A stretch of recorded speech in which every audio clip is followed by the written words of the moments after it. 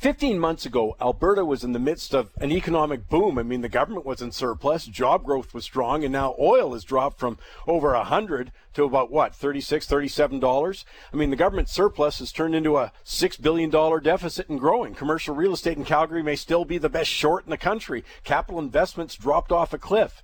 These events and so many more remind me of a quote of Charles Darwin. He said, "It's not the strongest of the species that survives, nor the most intelligent that survives. It's the one that is the most adaptable to change." Well, the message of 2015 that you can't afford to miss is how fast things can change. In the U.S., not a single manufacturing job was added in 2015. In fact, about 6,600 were lost. In 2015, 15 different countries in Europe had negative interest rates. 23 emerging markets, led by China, crashed this year.